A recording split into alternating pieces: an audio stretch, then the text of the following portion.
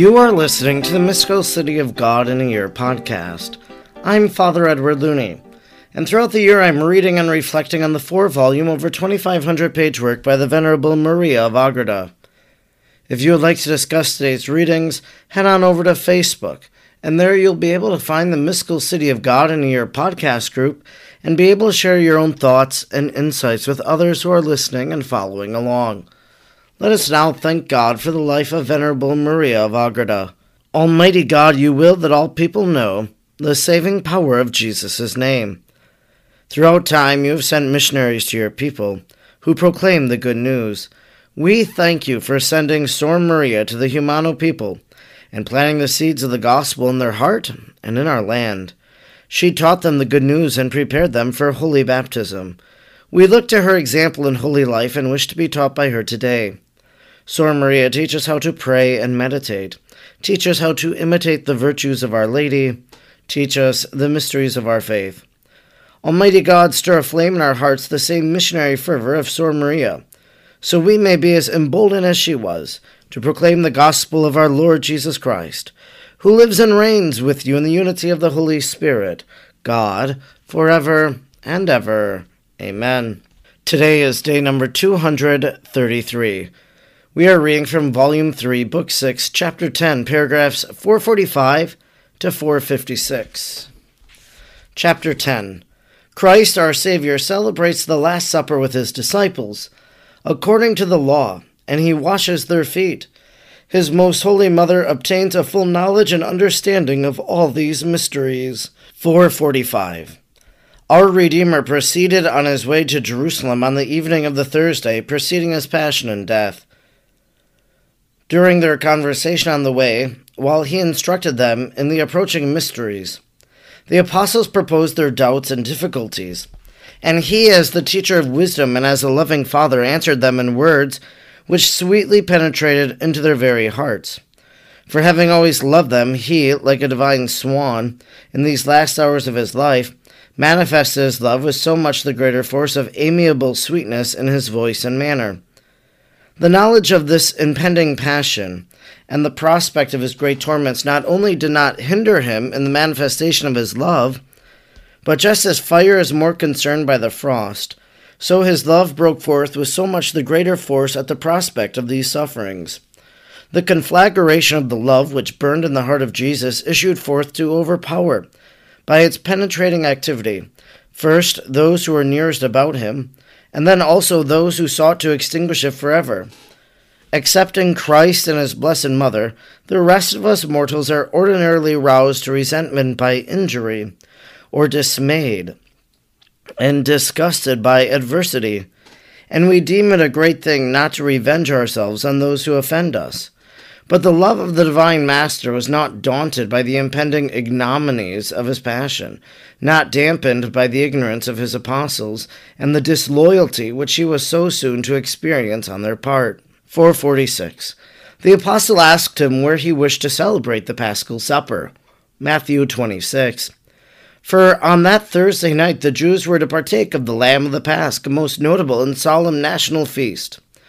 Though of all their feasts, this eating of the Paschal Lamb was most prophetic and significant of the Messiah, and of the mysteries connected with him and his work, the apostles were as yet scarcely aware of his intimate connection with Christ.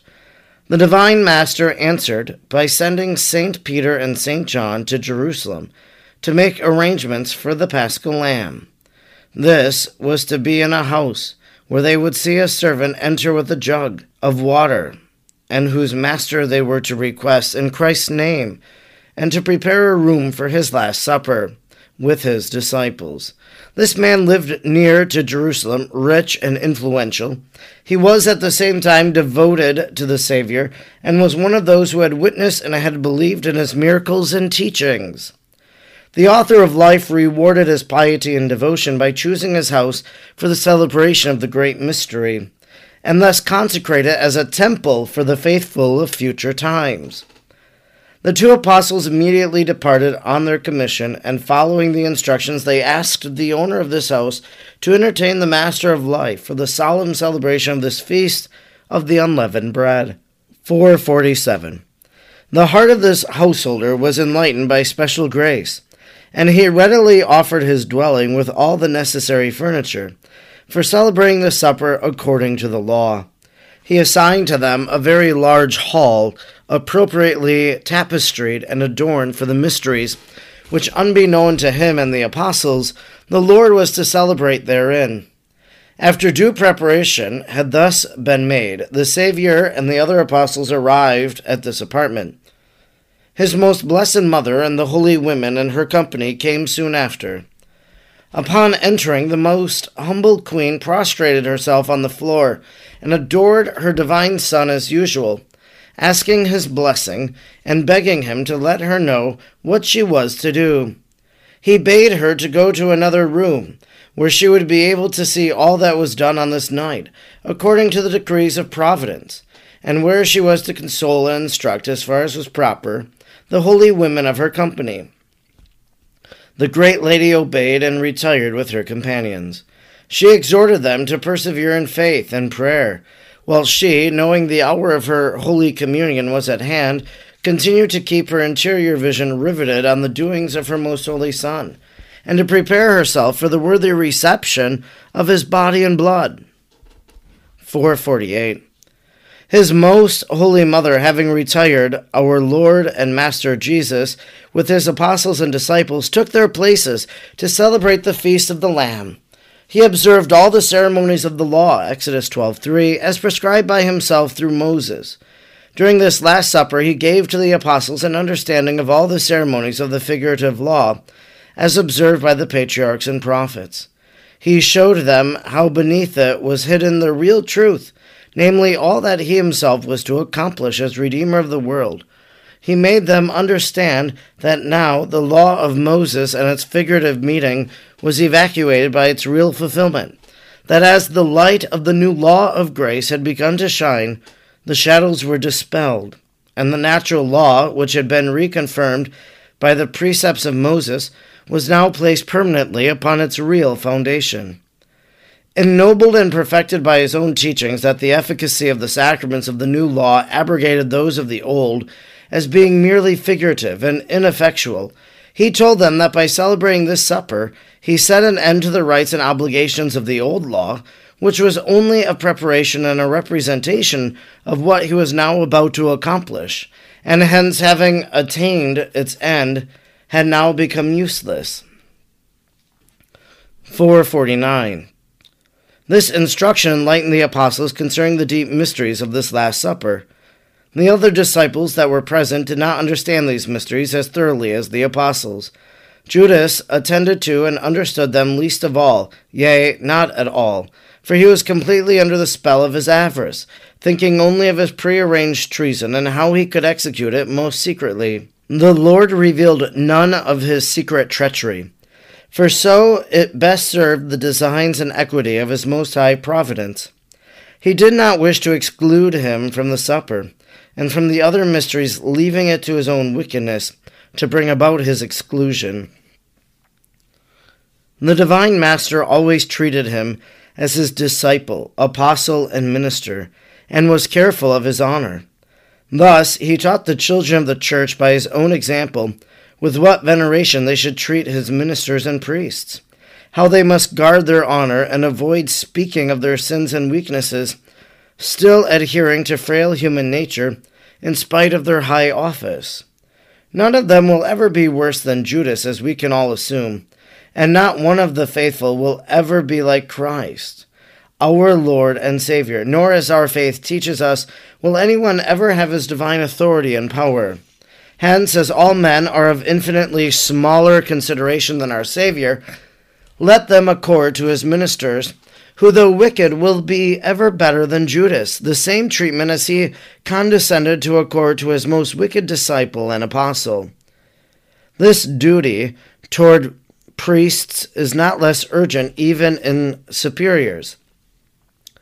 For also Christ our Lord, who bore with Judas and was so careful of his reputation, was infinitely his superior. 450.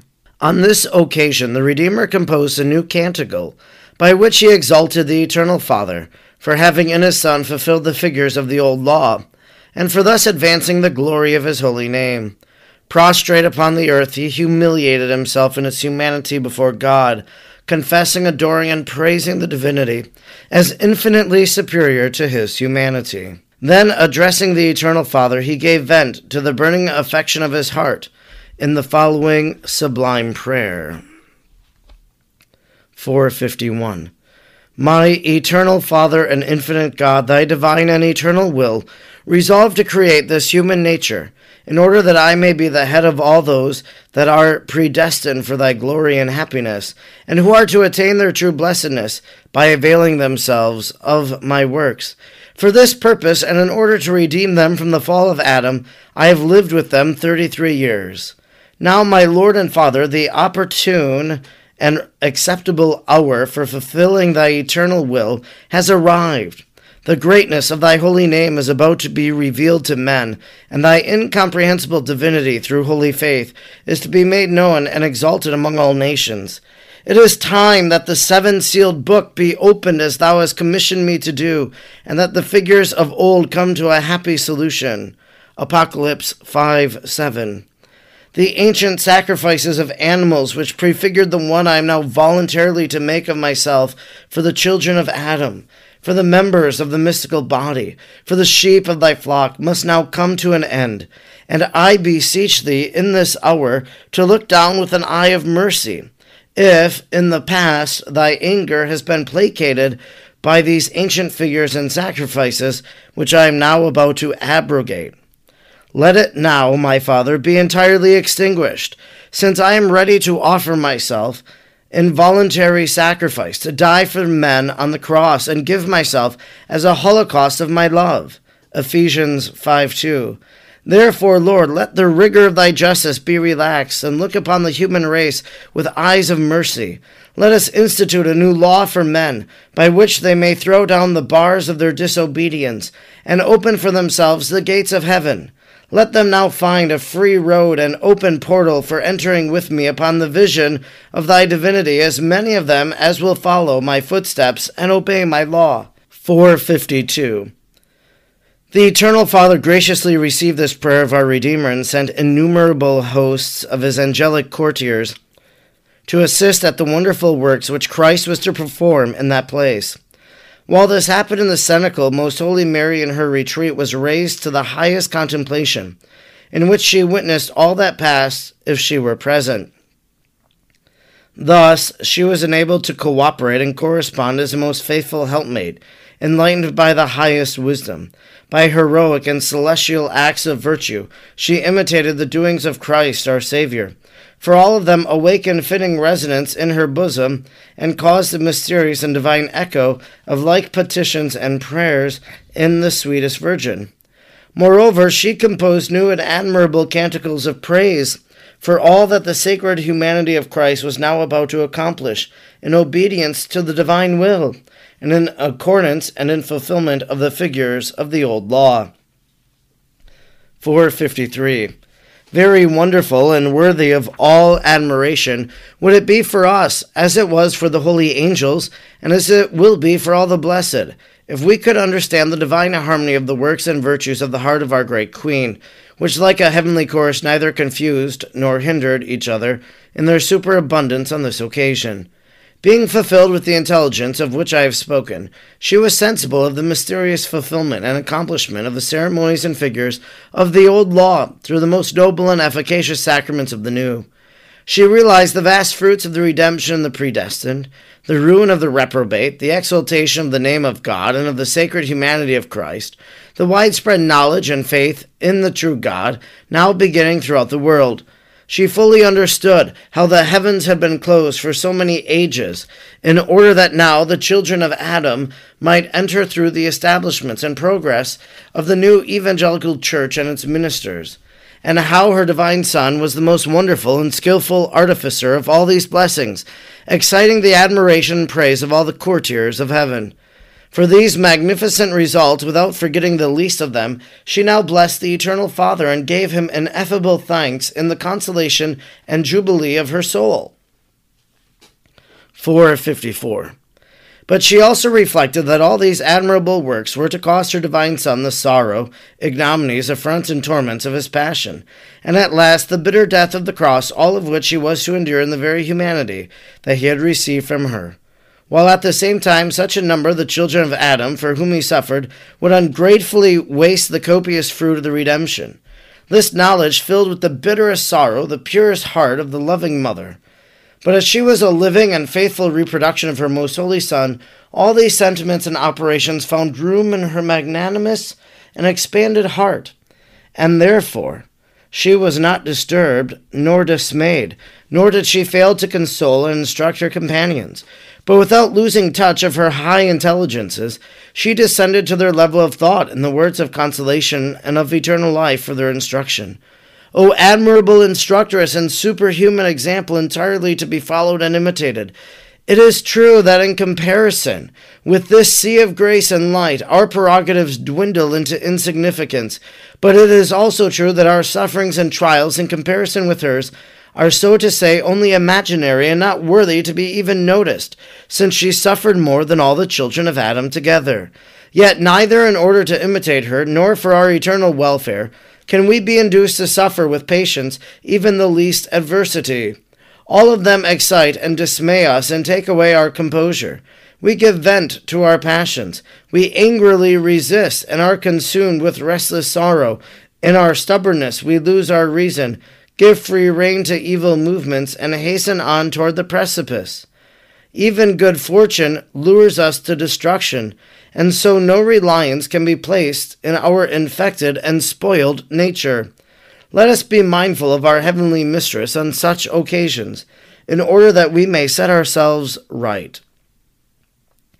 455. Having completed the supper and fully instructed his disciples, Christ our Savior, St. John tells us, John 13:4, arose from the table in order to wash their feet. He first prostrated himself before his eternal Father and addressed to him another prayer of the same kind as that before the supper. It was not uttered in words, but was conceived interiorly as follows.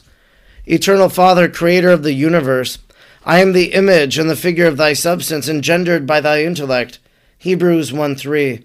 Having offered myself for the redemption of the world through my passion and death according to thy will, I now desire to enter upon these sacraments and mysteries by humiliating myself to the dust, so that the pride of Lucifer may be confounded by the humility of thy only begotten. In order to leave an example of humility to my apostles and to my church, which must be built up on the secure foundation of this virtue, I desire my Father to wash the feet of my disciples, including the least of all of them, Judas. Steeped in his own malice, I shall prostrate myself before him in deepest and sincerest self-abasement, to offer him my friendship and salvation. Though he is the greatest enemy among the mortals, I shall not refuse him pardon for his treachery, nor deny him kindest treatment, so that if he shall decline to accept it, all the world may know that I have opened up to him the arms of mercy, and that he repelled my advances with obstinate contempt. 456. Such was the prayer of the Savior in preparing to wash the feet of his disciples. There are not words or similitudes in all creation which could properly express the divine impetus of the love with which he undertook and accomplished these works of mercy. For in comparison to it, the activity of fire is but slow, the inflowing of the tide but weak, the tendency of a stone toward its center but tardy, and all the forces of the elements in the world that we can imagine in their united activity, but inadequate representations of the power of his love. But we cannot fail to perceive that divine love and wisdom alone could ever conceive a humiliation by which both divinity and his sacred humanity lowered themselves beneath the feet of mere creatures, and beneath the feet of the worst of them. Judas, that he who is the Word of the Eternal Father, the Holy of Holies, the essential goodness, the Lord of Lords, and the King of Kings, should prostrate himself before the most wicked of men and touch the feet of this most impure and degraded of his creatures with his lips, that he should do all this merely for the chance of justifying his wayward disciple and securing for him immeasurable blessings. This concludes our reading today for day number 233. We've been reading from Volume 3, Book 6, chapter 10, paragraphs 445 to 456. In the beginning of our reading today, we hear about that man who graciously offers his house to the Lord. That Jesus knows what's going to be there, tells the apostles, this is what you will find, and go and ask that man. That man, we learned today, was a follower of Jesus. That he heard his teachings. Maybe he was there for one of the great miracles. He witnessed it. And now he's able to welcome Christ into his home among his apostles to celebrate the Passover, which would become the Last Supper. I think out of the entirety of our reading, what moved me the most today, and there were certain phrases, for example, that Jesus, praying to his Father, it was described, had burning affection of his heart. That's very moving to think about, the burning affection of Jesus. Maybe we think of the Sacred Heart image, and his heart burning with love for us, but that heart burnt with love for Judas, and that's what I think was so beautiful about our reading today, that Jesus stoops down even to this most wicked man and washes his feet. I shall prostrate myself before him in deepest and sincerest self-abasement to offer him my friendship and salvation. Well, Jesus, he stoops down to us, and he offers us friendship and salvation. For all the wrong that we've done, he still comes to us and offers us that same thing. Though he is my greatest enemy among the mortals, I shall not refuse him pardon for his treachery, nor deny him kindest treatment, so that if he shall decline to accept it, all the world may know that I have opened up to him the arms of my mercy, and that he repelled my advances with contempt. Jesus is offering forgiveness, and it's up to Judas to accept it. Our sins are forgivable. Jesus wants to forgive us. We must ask him, we must approach him, we must accept it. May we not be like Judas, but rather open our hands and open our arms to receive the love of Jesus and to embrace him. I'm Father Edward Looney, and throughout the year I'm reading and reflecting on the 4 volumes of the Mystical City of God. I'm grateful you joined me today, and I hope you'll join me again tomorrow. Until then, may God bless you, and Mary pray for you.